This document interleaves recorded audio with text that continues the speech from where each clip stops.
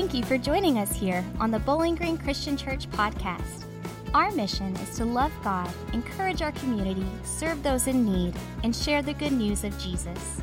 You can find out more about how we do this on our website at bowlinggreenchristian.org.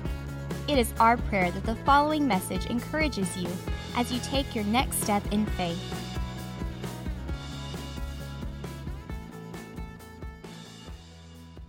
I hope you have been enjoying the series. It is kind of a new and a different kind of thing, and it's a little more of a teaching kind of series where we're looking at these different paths that people feel close to God. And really, it's not just how you feel close to God, it's how you experience spiritual renewal. We're all wired differently. I don't have to tell you that. You didn't need to come here today to learn that. You knew that already. And God created us that way.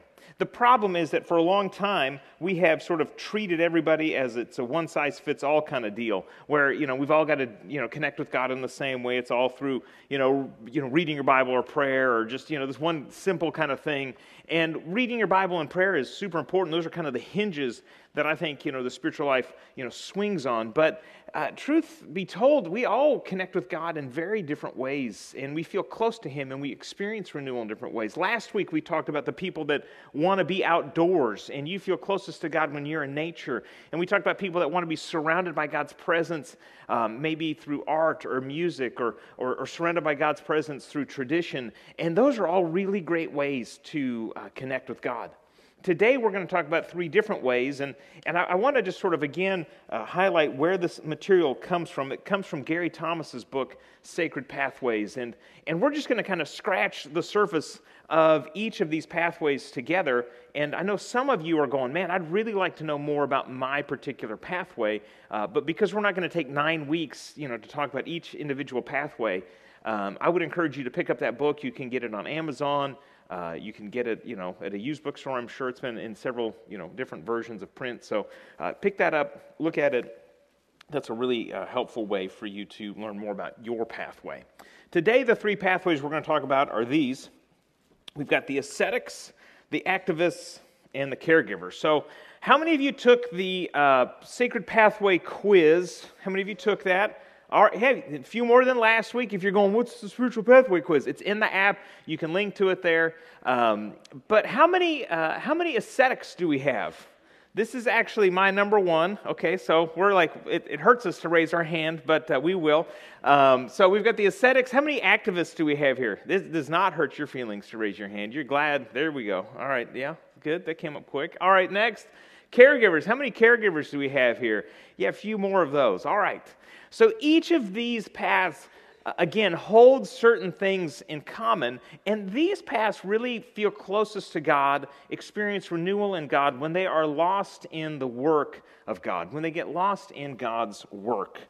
That's what we're going to be talking about this morning is some principles whereby we can sort of maximize being lost in God's work, whether you're an ascetic and that's through prayer, or an activist and that's through speaking up for truth and for justice, or whether that is as a caregiver showing love and compassion to people that are in need. So each of those sort of wants to partner with God in a specific type of work that God is doing and to be renewed spiritually there.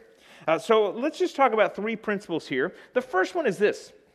It's that prayer is super important for all of them, for the activists and for the caregiver and for the ascetic. The ascetic's sort of main thing is prayer almost in its entirety, and we'll talk about that a little more towards the end. But for caregivers and activists, it's important that you spend some time in prayer before you get involved in these different activities that you're going to be involved in. It doesn't have to be a long prayer. It doesn't have to be this, super thought out, 30-minute sort of petition to God. It can be a very brief prayer, but prayer is really important when you come into these activities. Paul talks a little bit about this in Romans chapter 12. Verse 9, he says, be devoted to one another in love. So again, we get this picture here of an action. We're going to be devoted to each other in love. We're going to care for each other. We're going to encourage each other in love. Honor one another above yourselves. Never be lacking in zeal, but keep your spiritual fervor serving the Lord. Well, how do we do that? Well, we're going to be joyful in hope. We're going to be patient in affliction. We're going to be faithful in prayer. and we're going to share with the Lord's people who are in need. We're going to practice hospitality. So Paul sort of just lists out some things that we're going to do. But notice that as he lists out, sharing with the Lord's people who are in need, as he lists out practicing hospitality, that's prefaced by this idea of being faithful in prayer. Prayer is important before we get involved in these activities, and it doesn't need to be long. It can be a very short prayer. It can be something like, hey, God, help me here. Help me as I speak up. Help me as I encourage. Help me as I teach. Help me as I exhort, as I tell somebody the truth. For the activists, you're going to maybe confront somebody, and you're going to want to, say, God, will you let me be a voice of truth and encouragement to them? And that's all the prayer maybe really needs to be. For the caregiver, you're going to say, man, as I come into this time and I'm going to care for some people, I'm going to show them love in a very practical and tangible way. God, would you use me to show your love? This is just sort of, I think, part and parcel of what it means to do this in the name of Christ. And not only are we going to pray for ourselves, but we're going to pray for the people we're serving, right? Because here's the truth, activists, those of you that want to speak truth into every person's life, and you load up the shotgun of truth sometimes, and you go out and you're going to just blast somebody with it. I mean, we've all been on the receiving end and on the dispensing end of that. What is important is we have to realize we can't change people's hearts. No matter how convincing and compelling you are, you'll never change somebody's heart. That is up to God. We say that the Holy Spirit does that. He's the one in charge of convicting people and leading them into transformative life experiences. And you may be a part of that, but it's going to be the Holy Spirit who's the primary change agent there. And so you need to pray for them. So as you go into that situation, you pray for yourself. Say, God, would you use me? But you say, God, more importantly, would you touch somebody's heart? God, maybe my words just simply get them ready to hear from somebody else, but Lord, would you be at work in them? And then after you leave, maybe a conversation or a time where you've been teaching, you say, God, would you allow what I've shared with them to be a seed that grows into truth and into change in their life? You want to pray for those people. Again, this isn't long. It can be short. It could be in your drive to and from wherever you're going, but it's an important part. Caregivers also, you can care for people and you can do all the things that you know how to do, but, we believe that God is, ultimately the healer and the provider and the caregiver of all of humanity in the world. And so we say, God, would you care for these people? God, as I've done a little bit of care, would you do even more care and pray for the people who are in your care?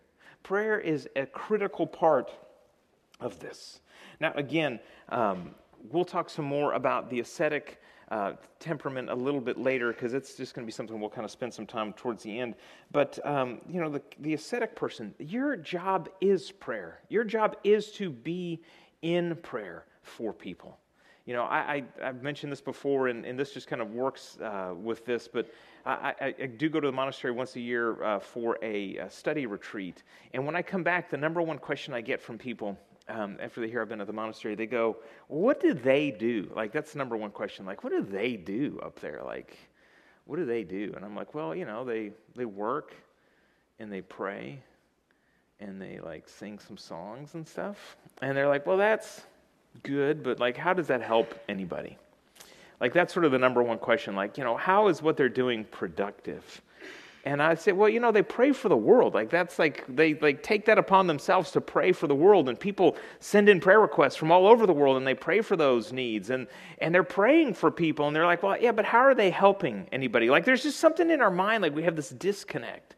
And then I mentioned that they run $1 million fudge and fruitcake business, and they donate a lot of stuff to other people. And they're like, so that's what they do. But that's not really what they do. They used to sell a bunch of cheese, too, and that was a really profitable and lucrative business for them. And they got rid of the cheese division of the monastery. I don't know how they make these decisions. I'm not invited in those rooms. But, they decided to do away with the cheese division. Why did they do away with the cheese division? They said because it interrupts with our primary work of, wait for it, of prayer. The timing of having to be there and dealing with the milk and all these kinds of things, it wasn't like a factory line where they could start it and stop it in order to be at time for prayer. It interrupted their time for prayer. And they said, we don't really want to be engaged in this because our primary purpose is prayer. And let me just sort of, for those of you that are skeptical, you may not agree with me, and that's fine, but here's really firmly what I believe. If you are in the habit of praying for people, and you are in the habit of praying for the world, and you're in the habit of maybe praying for your family, or you're praying for the church, and I know a lot of you tell me that you pray for me, and I know that you do. When you neglect your prayers, I believe that it gets a little bit harder in the world somewhere for somebody. Because Scripture's pretty clear that when we pray, God responds and He acts. And how that all works is very much a mystery. But it is very much an action that we are called to do. Now, for some of you, again, this is maybe not the place where you feel spiritually renewed. You know, you nod off when you pray. And so for you to pray 5-10 minutes, man, that's really great for you. And that is great. But for others who are saying, man, you know, it is my job. I believe it is my job to keep watch in prayer. Don't neglect that. Don't neglect that, because that is incredibly important. You know, I've shared this before, but it's true. Working in ministry, you know, I'll get cornered all the time over, you know, this coffee, you know, it's this, or the parking lot, you know, it's that, or have you seen downstairs, or the lights are out here, you know, or, you know, the sermon, it's getting a little bit longer, or, you know, the music, it's kind of loud, or the music isn't loud enough. I mean, I get it on both sides. You know, I hear all those things, and people corner me, and they'll ask me these things, but I've yet to have somebody from the church sort of corner me and say, hey, listen, have you been praying enough this week? Tell me about that. Is that working the way it should in your life? And yet that's probably the number one question we should all be asking each other, is are we engaged in the work that we're called to do? And for the ascetic, that's the work of prayer. So we got to pray. That's step one. Whether you're a caregiver, you're an activist, you're an ascetic, that's going to be kind of the entirety for you. Then the next thing we need to do is this second action here, and it is reflect. It is reflect. Now, what I mean by that is to know our motives, to make sure that we're coming into this, you know, for the right reason. How many times have we been harmed because somebody, you know, served us, not to serve us, but because they were, you know, going to get something from us. You know, they served so that they would be served later. You know, it's sometimes when, you know, like you receive something, only, you know, they're not giving you something, they're buying something from you. We've all had that moment. And it's important for us as we come into, you know, caregiving, when we come into being an activist, particularly, that what we're doing is for the right reasons. That we come into it through prayer and we say, God, I want you to use me. And God, if there is something in me, if there's some sort of motive that isn't right, would you help me to sort of get rid of this and to purify my motive and to make sure that I'm doing this for the right reasons? One of the best questions that I've learned to ask myself is this: who am I doing this for? You know, who am I doing this for? Am I doing this for myself, or am I doing this for somebody else? And when we can really come to the clear answer on that, that's when we do our best to find that out. And I want to sort of speak to a little bit of this here, because I think when we start talking about these spiritual pathways, caregivers and activists maybe in particular, and maybe I think even ascetics, they're sort of wired that they want to do, they want to achieve, they want to accomplish, and they start to think that maybe God's love is dependent upon them doing things. The caregiver, they give and show love because they think that that's how they earn God's love. The activist, you know, wants to go out and to exhort and to encourage because they want to win the approval of God. The ascetic wants to pray because they think that in praying maybe they're going to earn something in their own spirituality. And the truth is, that's not true.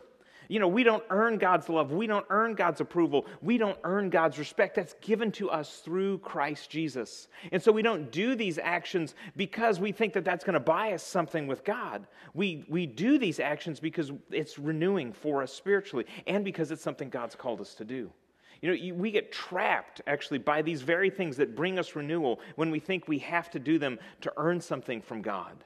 These are renewing only when we do them as a response to God's love to us. And so it's important that we allow God to initiate that through prayer we realize we're joining in a partnership with God. And that the very thing we've prayed for, that God, would you bring healing to this person? God is answering that prayer through us, through me and through you as we show care to people. That's what we've got to come to this place of realizing, that as we pray and we reflect, we realize we're in a partnership with God. We're not, you know, earning something from God. We're not, you know, putting coins in a spiritual vending machine so that, you know, what we want at the end comes out, you know, through our prayers. We don't do any of these things to earn something, but we do these because we love God.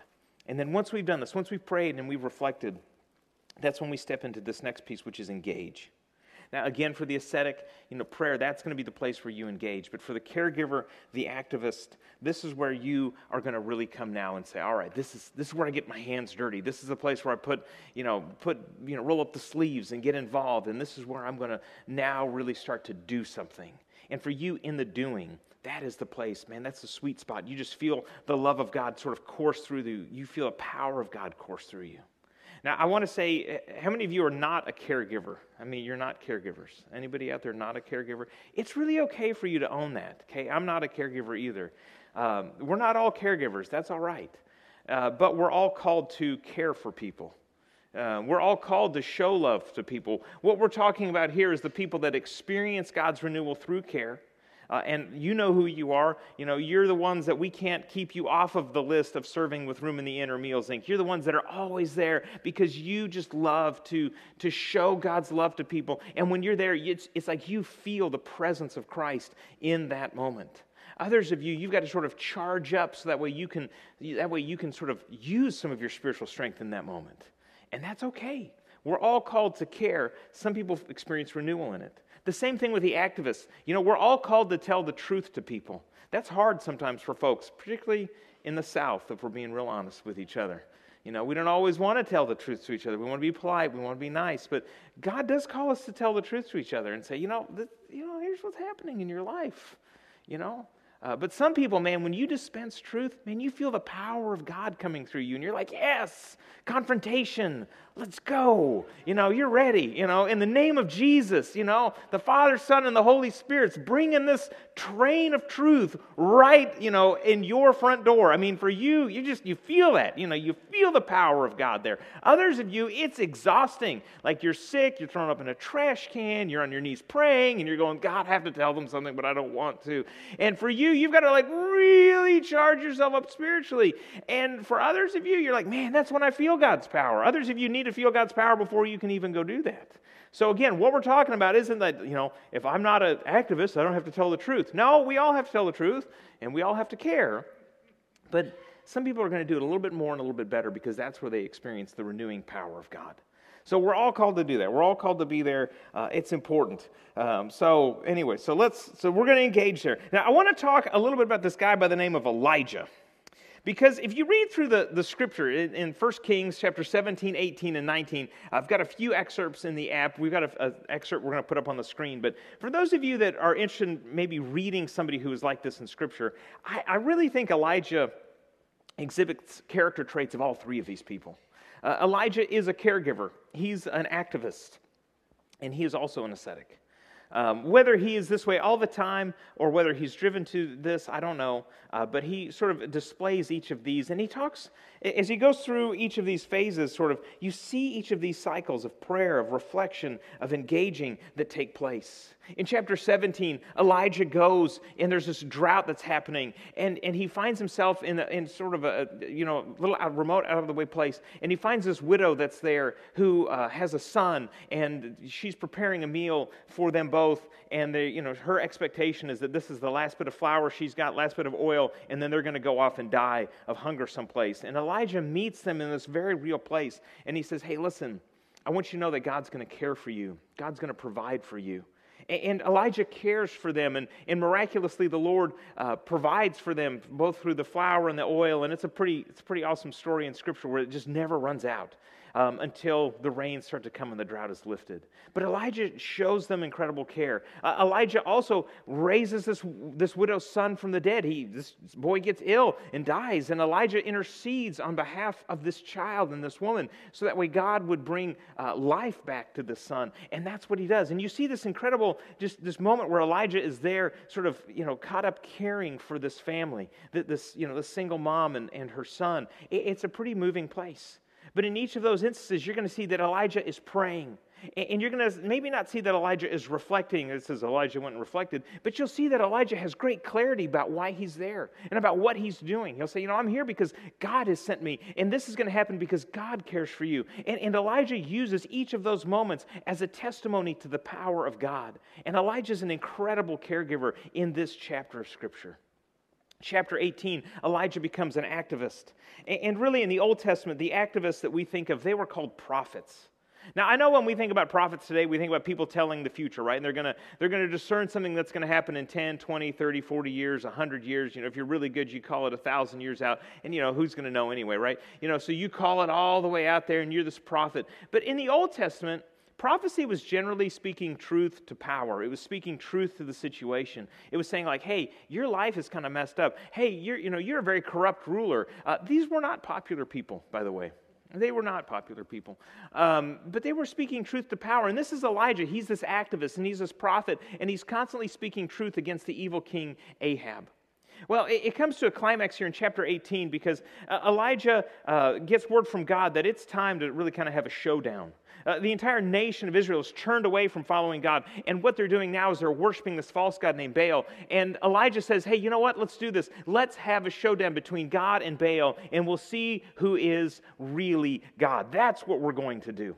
And so they get engaged in this moment. They start having this conversation, and he says, all right, here's how this is going to roll. We're going to each set up these altars, and whoever's God can send fire down from heaven and ignite the altar. That God wins, the other God loses. And they're all like, yeah, let's bring it on. And so in this incredible story, these prophets of Baal, they're there. They make this altar, and they start crying out to God. And they had this belief that if they cut themselves, that God would hear them more. And so they're like slashing themselves, and they're bleeding all over the place. And they're crying out to God, their God Baal, and nothing happens. And so Elijah then is like, all right, it's my turn. And then he has this altar doused with water. It's an incredible story. I encourage you to go read it in 1 Kings 18. It doused the water, doused the altar with water. It's just soaking wet. And he says, God, if you're there, would you just light this thing up? And it says that fire just comes from heaven, just lights the whole thing up. Even the water just burns just this crater in the ground. And it's an incredible moment where God shows himself to be true through the ministry, the prophetic ministry of Elijah. And, I think all of us, as we look at that, we're like, man, wouldn't it be cool to be Elijah, right? To just sort of know that you could say, God, bring down fire, and then fire just shows up. And to just have that kind of faith and that connection with God, just be pretty spectacular. And I think sometimes we romanticize what it means to sort of serve in that place. And we think, oh, man, that would be so cool. You'd never be frustrated in your faith. You'd always feel really good. But the truth is, and this is sort of the pitfall for caregivers and activists, is sometimes it just wears you out a little bit. Sometimes it leaves you feeling empty. Because in 1 Kings 19, we see that Elijah flees all of it, and his simple prayer is, God, I want to die. Would you just take my life? I've worked so hard. I feel like every time I turn around, I fail. And now the queen, whose prophets that were involved in all this, now she's saying that she's going to take my life. God, just let's let it be over. And that's his prayer. And in chapter 19, Elijah turns ascetic and he runs to the mountain where he's going to go meet with God. Here's what we read in 1 Kings 19:9. It says, he traveled 40 days and 40 nights until he reached Horeb, the mountain of God. And there he went into a cave and spent the night. And the word of the Lord came to him, what are you doing here, Elijah? And he replied, I have been very zealous for the Lord God Almighty. The Israelites have rejected your covenant, torn down your altars, put your prophets to death with the sword. I am the only one left, and now they are trying to kill me too. Elijah just says, God, I've had enough. I've been this activist. I've been this caregiver, and I feel like I've got nothing left to give, nothing left that I'm able to do. And he goes to the mountain. Here's the truth that I know for all of us, whether you're an ascetic or not, there are times in our lives when we just have to sort of get away and be with God. You don't have to run to a mountain. You don't have to run to a monastery. It can happen in your house. It can happen in your car. It could happen over the period of a week. It could happen over the period of a month. Or some of you have been going for this for a year, and you're dealing with this. And, there's a time in all of our lives when we just have to sort of run, and we say, God, I just need to hear from you. And maybe you've got similar complaints. You're like, God, I've been so faithful and it doesn't seem to work. God, I feel like I've been beating my head against the wall and I don't ever seem to get anywhere. I mean, I've been there. I think we all go through those seasons in our faith. It's just normal. But I think God sometimes does that to draw us closer to him. And he encourages us. Here's what he says to Elijah. The Lord said to him, he says, go back the way you came. In other words, Elijah, you're not done yet. Elijah, I've got more things for you to do. And he's actually going to give him a list of some things he wants him to do. He says, Elijah, go back where you came from. Go back home. You've got this, Elijah. And he also says this. He says, I reserve 7,000 in Israel, all whose knees have not bowed down to Baal. He says, Elijah, you're not alone. I'm with you. There are other people that are with you. Go back home and get back in the fight. Get back in there. Friends, we all need to hear that sometimes. And where do we hear that? When we spend those moments with God and we say, God, I want to hear from you. So it's important that we engage in all those things, that we pray, that we reflect, that we engage. But I think it's important for all of us to know that at different seasons in our life, we will be drawn to particular pathways. And I think this is one that God uses to sort of draw us back to Him and say, listen, let me give you a little bit of heavenly perspective. All right, I want to give you a few pitfalls here because it's not all easy. Some of you that have these temperaments, you'll have some things that you deal with. I want to highlight these. The first is this, is that you judge others with a different pathway. We talked about this last week, but I think this is especially true for our caregivers and our activists. Because unlike caregivers and activists, a lot of our other pathways, like there's nothing to show for it. For example, let's say you pray all day. What do you have at the end of the day that you can point back on and say, this is what I did today? You don't have anything to point back. You could have maybe like a prayer list, or like a stopwatch. You're like, that's how long I prayed. There's not much to show there. But if you're a caregiver, you're like, hey, I fed like 2,000 people today that were hungry and homeless. What did you do today again? Oh, you were praying for those people. That's cute. I was feeding them, so thanks. The activist, same thing true. Hey, I'm going to deal in truth. I changed some people's minds. I dispensed truth today. I talked to 100 people. I wrote 1,000 letters. I did this, that, and the other. I was on the phone. That's great. What did you do today? Oh, you were praying for people. That's right. Well, I was actually doing God's work. You were praying for. Well, it's important that we remember we work together. Now, the ascetic can do it too. Then be like, all right, that's fine that you think you've got to go do something. It's just me and God all day long. There's something in us that just sort of wants to compare, and we got to get rid of that. All right, so don't judge each other's pathway.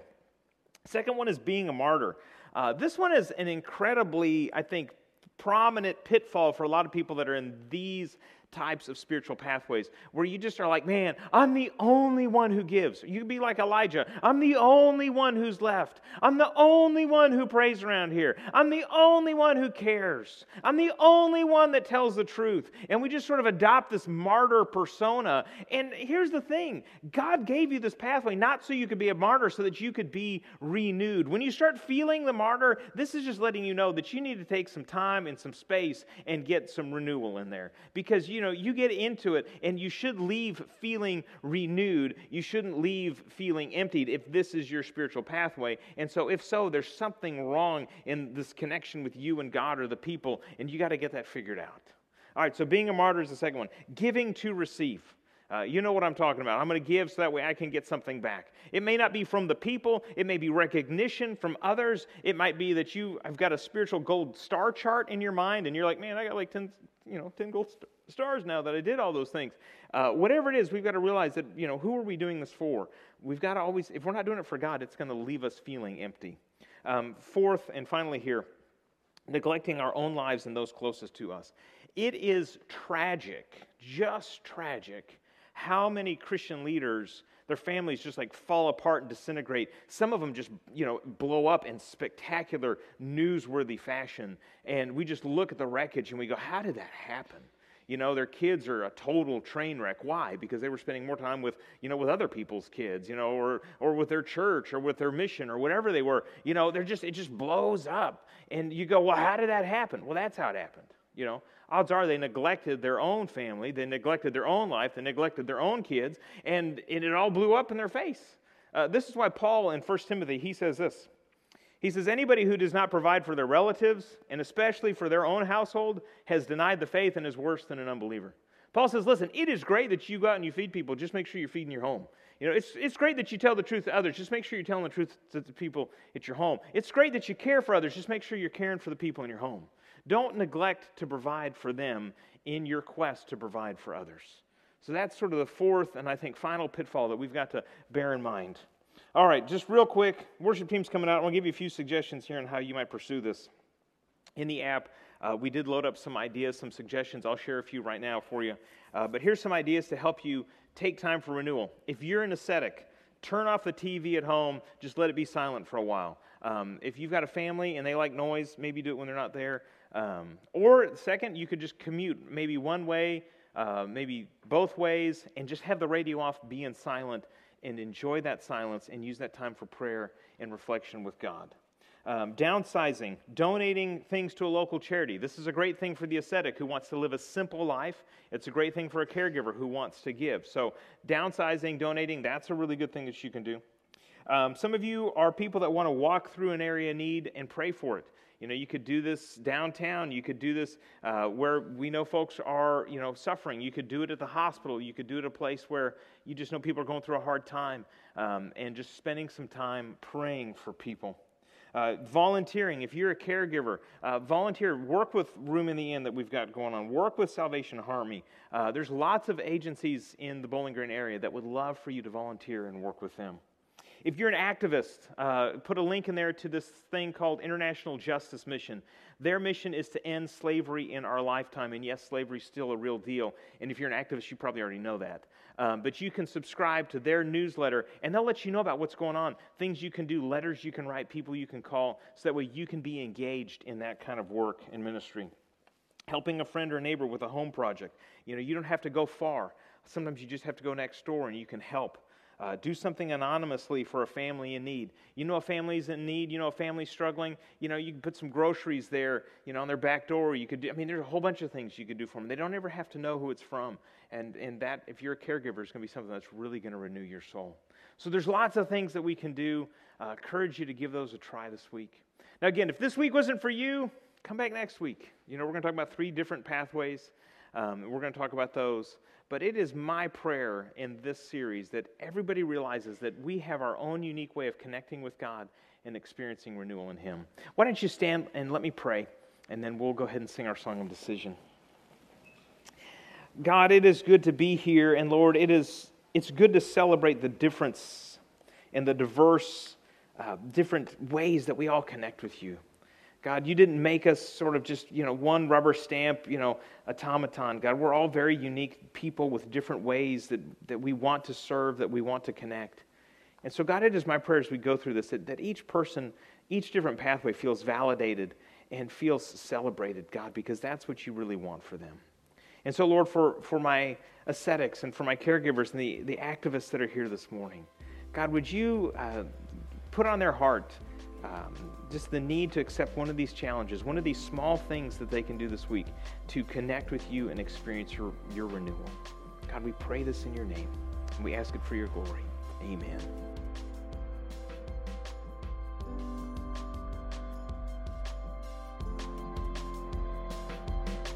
Thanks for listening. When you're ready to take the next step on your faith journey, visit our website at bowlinggreenchristian.org and find more information about service times and other programming for both adults and children. Thank you again, and have a blessed day.